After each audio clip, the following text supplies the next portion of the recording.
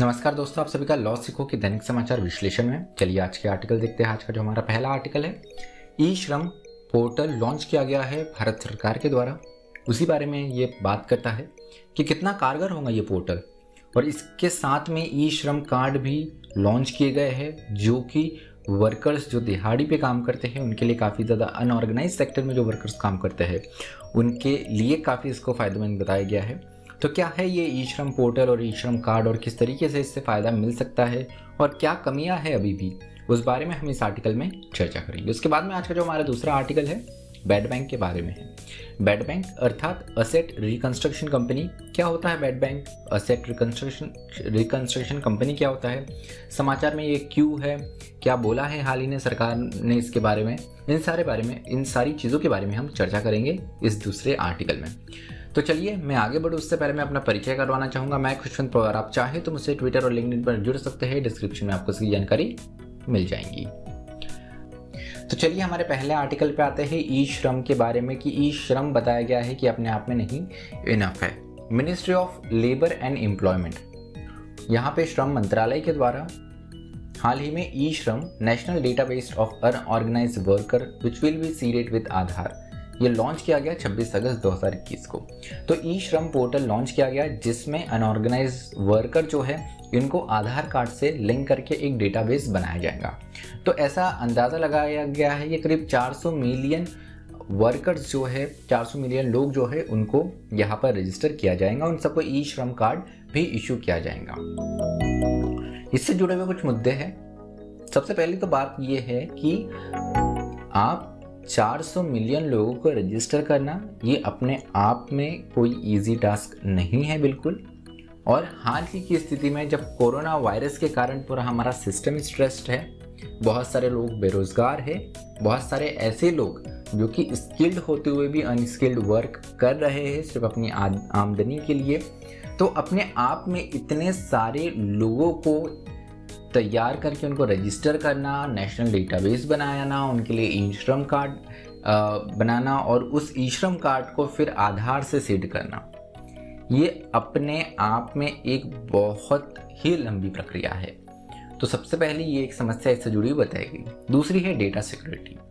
हमारा देश ऐसा है जहाँ पर डेटा की सुरक्षा के लिए हमारे पास में कोई कानून नहीं है, और ऐसे बहुत सारे इंस्टेंसेस, ऐसे बहुत सारे वाक़ये हो चुके हैं जिसमें हमको ये पता चला है कि जो डेटा है उसकी सिक्योरिटी से लेकर हमारा सरकारी खासकर सिस्टम काफ़ी ज़्यादा यहाँ पर ख़राब है। वो अच्छे तरीके से डेटा नहीं हैंडल कर पाता है, कई बार डेटा लीक भी हो जाता है। आधार जैसा डेटा लीक हुआ है, इसके भी कई वाक़ये सामने आए हैं।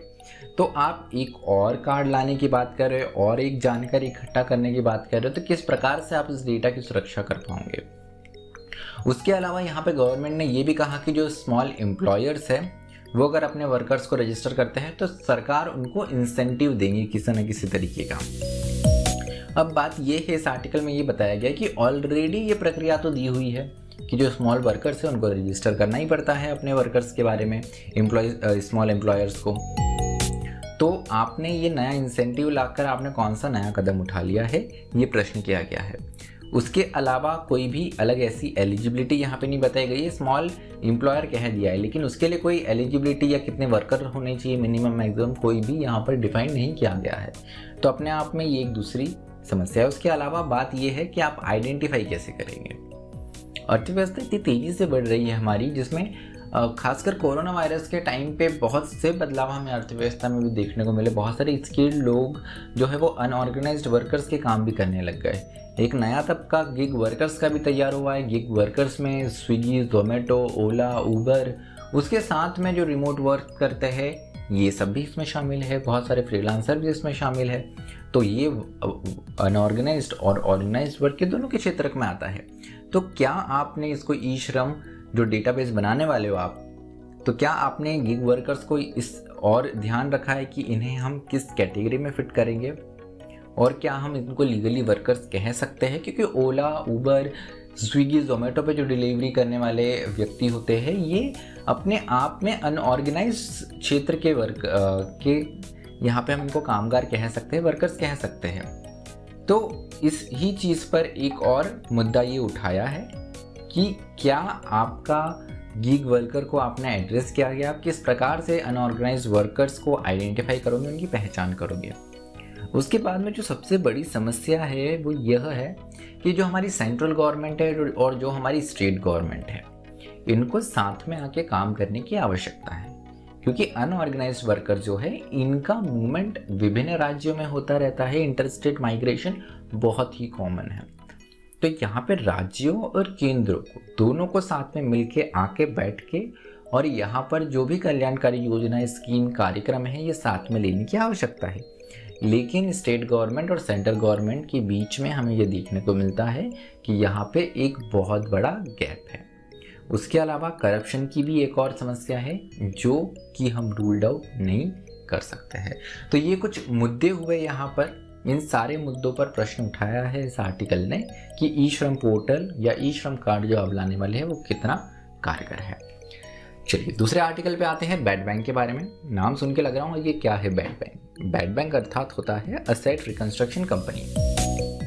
तो हाल ही में समाचार में कैसे आया, कल के दिन हमारे देश की फाइनेंस मिनिस्टर, वित्त मंत्री निर्मला सीतारमन, इन्होंने अनाउंस करा कि National Asset Reconstruction Company Limited NARCL, इसे ऑलरेडी रजिस्टर कर दिया गया है अंडर कंपनीज एक्ट। और Indian Debt Resolution Company Limited भी यहाँ पर एक और असेट रिकंस्ट्रक्शन कंपनी, एक और बैड बैंक आने वाला है। अब इस बैड बैंक का काम क्या होता है वो हम समझने के पहले आज के हमारे बैंक्स की स्थिति जान लेते हैं। हमारे देश में बार बार हमें समाचारों में, समाचार पत्रों में सुनने को मिलता है कि NPA बढ़ गया। NPA अर्थात नॉन परफॉर्मिंग एसेट बढ़ गया। क्या होता है ये NPA और क्यों बैंक को इससे इतनी हानि है? तो अगर हम बैंकिंग प्रोसेस को देखें तो बैंकिंग किस प्रकार से चलती है। एक बैंक पैसे उधार देती है और उधार लेती है। उधार किस प्रकार से लेती है, जैसे आपके बैंक में बैंक अकाउंट है, आपके फिक्स डिपॉजिट है, RDs है, तो आप बैंक के पास में अपना पैसा देते हो और उस पैसे पे बैंक आपको कुछ इंटरेस्ट देता है, कुछ ऋण देता है। दूसरी ओर आपको घर खरीदना है, आपको गाड़ी खरीदनी है या आपको कोई चीज़ खरीदनी है, आपको बिजनेस में आपको पैसे की आवश्यकता है, तो आप बैंक के पास जाते हैं और कहते हैं कि हमें लोन दीजिए, हमें उधार दीजिए।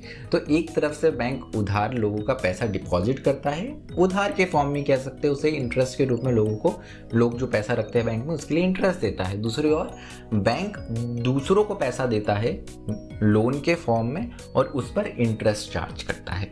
अब ऐसी स्थिति समझ लीजिए कि जो डिपॉजिट आ रहा है वो तो कंटिन्यूस है, लेकिन आपने जिन लोगों को लोन दिया है, फॉर एग्जांपल एक बिजनेस के लिए आपने लोन दिया और वो बिजनेस डूब गया, तो क्या अब जिस कंपनी को आपने लोन दिया वो वापस पैसा चुका पाएंगी? उत्तर है नहीं। तो इसी को नॉन परफॉर्मिंग एसेट कहते हैं कि जहाँ पे आपने लोन्स दिए हैं और वो डिफॉल्ट कर जाता है, तो वो जो आपका बैंक का एसेट था जिसके द्वारा आप डिपॉजिट्स का इंटरेस्ट देने वाले थे या डिपॉजिट की मनी वापस कर सकते थे आप, तो वहाँ का पैसा आपने कहीं और डाला और वो खराब हो गया, वो डूब गया, उसे NPA कहते हैं। 2008 से NPA की समस्या हमारे पब्लिक सेक्टर बैंक्स में बहुत ज़्यादा बढ़ गई है और 2016 के बाद में तो ये अलार्मिंग रेट से बढ़ रही है। तो इसीलिए आवश्यकता पड़ी कि एक ऐसा बैंक बनाया जाए जो कि इन पब्लिक सेक्टर बैंक्स का जो नॉन परफॉर्मिंग एसेट्स है इनको खरीद ले, इनको खरीद के फिर इनके मार्केट में बेचे। बैंक को इससे ये फ़ायदा होगा कि उनकी बुक्स क्लियर हो जाएंगी, उनकी बुक में जो नॉन परफॉर्मिंग एसेट है, जो टॉक्सिक एसेट्स है, वो उनकी बुक से निकल जाएगा और ये चले जाएगा आपके असेट रिकंस्ट्रक्शन कंपनी के पास में। तो यहाँ पर जो बैंक का मेन काम है पैसा लेना और पैसा देना, बैंक उसी पे फोकस करेगा। जो नॉन परफॉर्मिंग एसेट्स उन्हें बेचने का और वहाँ से पैसा रिकवरी करने का ये एक्स्ट्रा टास्क करने से बच जाएगा और उनकी बुक्स भी अपने आप में क्लियर हो जाएंगी और बैंकिंग जो मेन कोर वर्क है उस पर बैंक्स ज़्यादा ध्यान दे पाएंगे।